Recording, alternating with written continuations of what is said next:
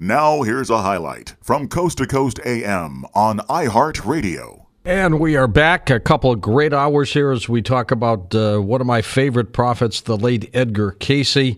Kevin Tedeschi back with us, Executive Director and CEO of the Edgar Cayce's ARE Foundation, of course, and Atlantic University, responsible for managing the day-to-day operations of the Edgar Cayce organizations.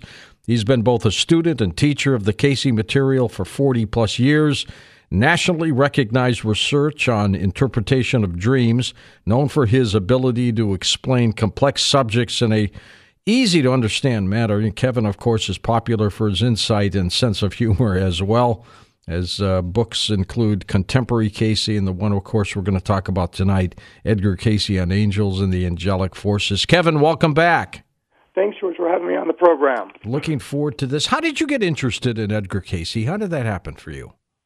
Well, it really happened when I was when I was still in high school. I went to a program for Boys State, which is, the American Legion teaches about the government. I was at the University of Colorado and went down to the bookstore during that program, and this was 1975, and Jess Stern had just written a book, not Sleeping Prophet, but his follow-up one, which was A Prophet in His Own Country, the story of the young Edgar Cayce, and that book jumped out at me, and as soon as I got that book and read it, I said there and then, someday I want to work at ARE. So that became my goal. And 7 years later, when I graduated from college, I moved to Virginia Beach and have been here for the last 37 years. Well, what a great organization. You've done a tremendous job with it, Kevin. And it's a great resource, too, for people who just want information on Edgar Cayce, isn't it?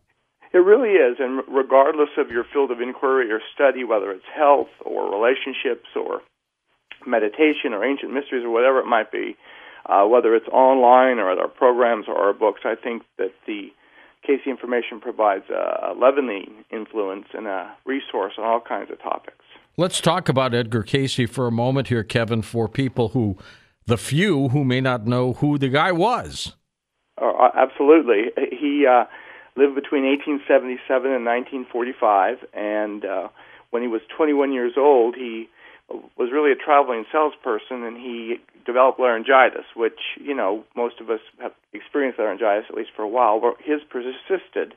And if you're a traveling salesperson with laryngitis, pretty soon you're out of a job. So he became a photographer and eventually would become an award-winning photographer. But the laryngitis persisted. And although was young, and when he was young, he had a couple of psychic experiences, like he claimed he could sleep on school books and memorize their contents, and he talked about the fact that he could see and speak to his grandfather, who was deceased. But other than that, he had a normal life, and he was at a hypnosis stage show in Hopkinsville, Kentucky in 1901, and the hypnotist was asking for volunteers to come up, and some of his friends volunteered him, and he went up there, and he told the hypnotist that he didn't think he could be hypnotized, but he thought he could put himself to sleep, and he did. And while asleep, he spoke normally. And later on, another hypnotist in town and a physician decided to try an experiment, and they had Edgar Cayce put himself to sleep and describe what was wrong with him and how he could get well. And that really became the first reading, which happened in March 1901. And the doctor who was there decided, if he could do this for himself, maybe he could do it for other people. And from then on, Edgar Cayce started giving readings, and we have copies of 14,306 readings, most of which deal with health. 9,000 deal with health. But then he mentioned a total of 10,000 different topics. He was, I would say, Kevin, pretty accurate, don't you think?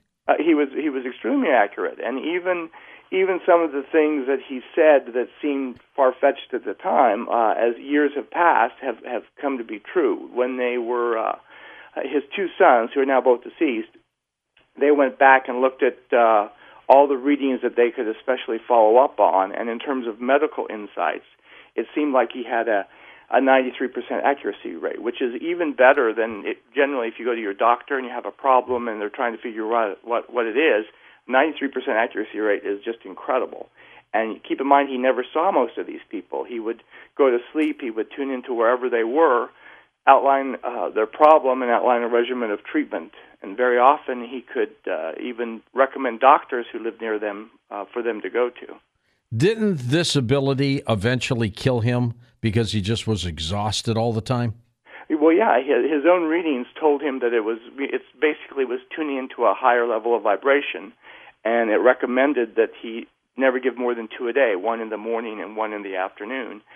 And in 1943, his biography, There Is a River, came out, written by Thomas Segru, and the same year, Coronet Magazine, which was kind of like the Life magazine of its day, wrote an article on the Miracle Man of Virginia Beach and outlined some of the amazing cures he had come up with.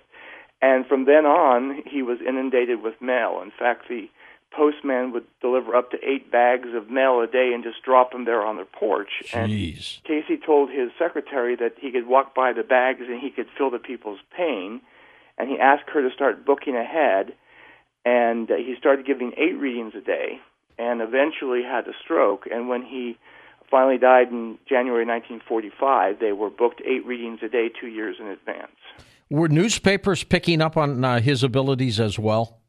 They were. The first one was the New York Times in 1910. It did a full-page spread with the headline, "Illiterate Man Becomes Doctor When Hypnotized." He wasn't illiterate, but it made for a better headline. And from then on, we have literally hundreds of copies of newspaper articles over the years of what he was able to do. And the challenge for him was that he was able to tune into people. He could describe what was wrong with them, that people would get a reading, they'd go to their doctor, because lots of times medical personnel was needed to carry out the treatment, and they'd say something like, this guy I never met, went to sleep on a couch and outlined a regimen of treatment, and here's what I'm supposed to be doing about it. And Casey was recommending things like a change in diet, attitudes and emotion changes. He drew from every school of medicine, from pharmacopoeia to surgery, but a lot of it was things today we would say are normal health-related things, or treatments that were unusual for the time. And doctors were hesitant to carry out some of these treatments, and so Casey's dream was to build a hospital where he would give readings and regular physicians would carry out the treatment. And over again, when asked where should we build the hospital, it came up that Virginia Beach, Virginia was the place for the hospital because it was on the East Coast, and the reading said his psychic ability would work better near large bodies of water, and that eventually Virginia Beach would become one of the largest resort cities on the East Coast, and Norfolk, which is our next-door neighbor here, would become one of the largest seaports. And at the time, Norfolk was just a little podunk town, and Virginia Beach had 300 people in it. So this was unusual. Today, Virginia Beach has 500,000 people in it, so it has become the largest city in Virginia, actually. Yeah, he was a remarkable person. I would have loved to have interviewed him, Kevin. He would have been great. He was a great storyteller. He was a great lecturer. I never heard him, but I've heard from people who were there that he was just a great speaker, great personality. When he gave his readings, did he enjoy it, or was it work for him?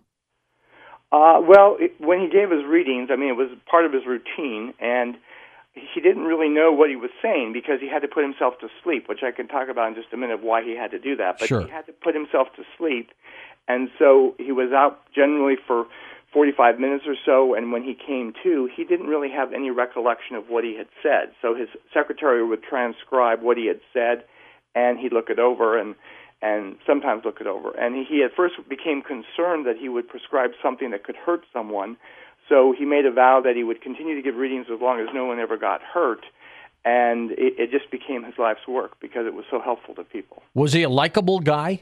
He was a likable guy. He loved to fish. He loved sports. According to his son Hugh Lynn, who I got to know and who has passed away, he loved to play golf, which he was a lousy player. He loved to bowl. He loved to garden. Great storyteller, a great Sunday school teacher. People just were drawn to him. He would come to New York sometimes and give lectures that were just booked, and people would file out of the building around the block trying to get in because it was so crowded. Why did he have to sleep in order to give his readings? Well, and it's actually for that same reason he came to Virginia Beach. According to Edgar Casey, he had, in his lifetime just prior to Edgar Casey, he had been what he described as a ne'er-do-well named John Bainbridge, who was a British soldier who had come over to the United States in the 1700s. He had been captured by Indians. He escaped, and he decided to become a and he had a very heightened psychic ability, and he became kind of like a loner who used his psychic ability to gamble and pick up loose women. And Casey said that he had really misused that gift, and for that reason he had to come back to Virginia Beach, which was near the same place he had landed at first landing as John Bainbridge, to kind of make up for it, and that every time he gave a reading this lifetime he had to put himself to sleep to set himself aside, because his personality had gotten in the way as John Bainbridge and misused the gift. Amazing. Just remarkable. And when he died, you said he had a stroke. What eventually killed him? Was it the stroke? Well, it was the stroke, but he basically got water on the lungs after that and essentially drowned. Oh, suffocated, basically. Suffocated, yeah. It was a slow, painful several days there at the end. You would think that with his spirit guides and everything else, that somebody would have saved him. Some entity would have just saved him. Well, he had a number of medical mishaps. He went to a clinic that really made him worse in Roanoke. It doesn't exist anymore. And after that experience, he gave his last reading and was really weak and could hardly, this was in the fall of 1944, and his wife, I believe, asked the question, how long should he rest? And Casey's response was, until he is well or dead. So, I mean, it didn't look very promising even then, but he just wore himself out. Because of Casey, Kevin, I eat 3 raw almonds a day, and it's supposed to prevent, he never said cure, but it's supposed to prevent cancer. It's one of the things he recommended for cancer preventative. Also, our diet is another thing he recommended. I think I've told you before, George, when we've talked, that when I was in college, I had this horrible problem with allergies. I was allergic to every tree, bush, and shrub that grew in the state of Colorado and got 6 allergy shots a week. And by working with the Casey information on allergies, I don't even take pills anymore. So there's a wealth of information on all kinds of illnesses that people still access to this day. Kevin, did he have supernatural help? How did he do this? Well, one of the reasons I wanted to write this book on Edgar Casey on angels and angelic forces is because throughout his life, he talked about how the angelic forces not only helped him, but helped all kinds of people. And he also talked about various guides that had appeared from time to time in his life and had been helpful to him. So when he was little, the first angelic encounter that is fairly well documented in a number of biographies.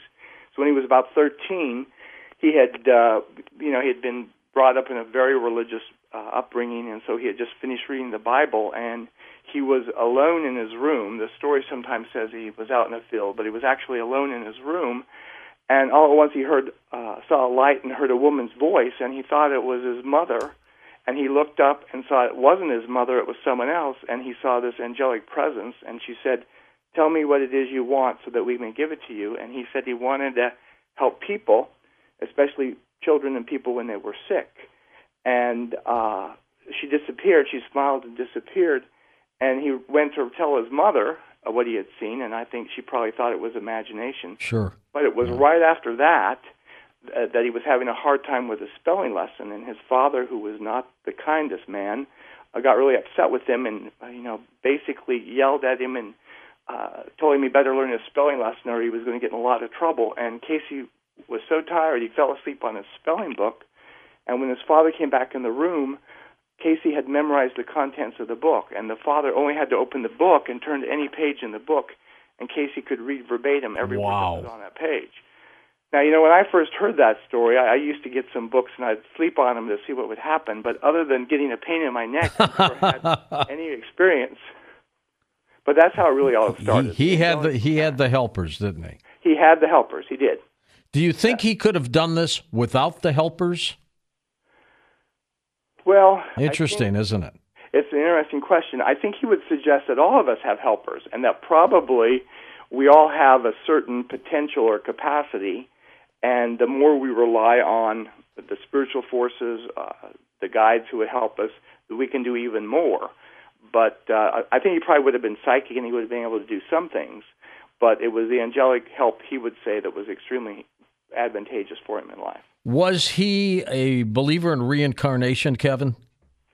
He eventually became one. He was not a believer at first. In fact, from 1901, when the readings started, until 1923, they were almost exclusively health, because that's what he was known for. And then in 1923, a printer named Arthur Lammers had asked for a horoscope to see if Edgar Cayce could do an astrological horoscope while giving a reading. And Cayce gave the horoscope, and during that reading, Cayce said that many of the same patterns that were happening in Lammers' life in the present had occurred previously when he had been a monk. And that really much was the first reference they recognized to reincarnation. Now, when Cayce's secretary went back and looked through the readings after Cayce had died, she found references as early as 1911, but they didn't understand what he was talking about. So when he had that experience, it kind of troubled him, but the readings themselves told him to go back and read the Bible from cover to cover with the idea of reincarnation in mind, and he found literally dozens of biblical tales that suggest and prove reincarnation. Kevin Tedeschi with us, of course. His websites and the EdgarCayce.org website are linked up at coasttocoastam.com. His latest book is called Edgar Cayce on Angels and the Angelic Forces, which we will dive into after the break and talk about that. When Cayce was doing his readings for people, and he had, like you said, a scribe who was doing this, he actually then talked in his sleep, right? Well, when he was asleep on the couch, right, he would give the readings there asleep on the couch. His wife would be sitting next to him. She gave him the suggestions generally. And his secretary after 1923 was Gladys Davis. She would write down in shorthand everything he said and then later transcribe it. But, when you think of sleep, though, you think, you're knocked out. So he really wasn't knocked out, was he? Well, it was probably an altered state of consciousness, but he described it as, going in as sleep. State. That's why they called him the Sleeping Prophet, I guess. Sleeping Prophet, exactly. Listen to more Coast to Coast AM every weeknight at 1 a.m. Eastern, and go to coasttocoastam.com for more.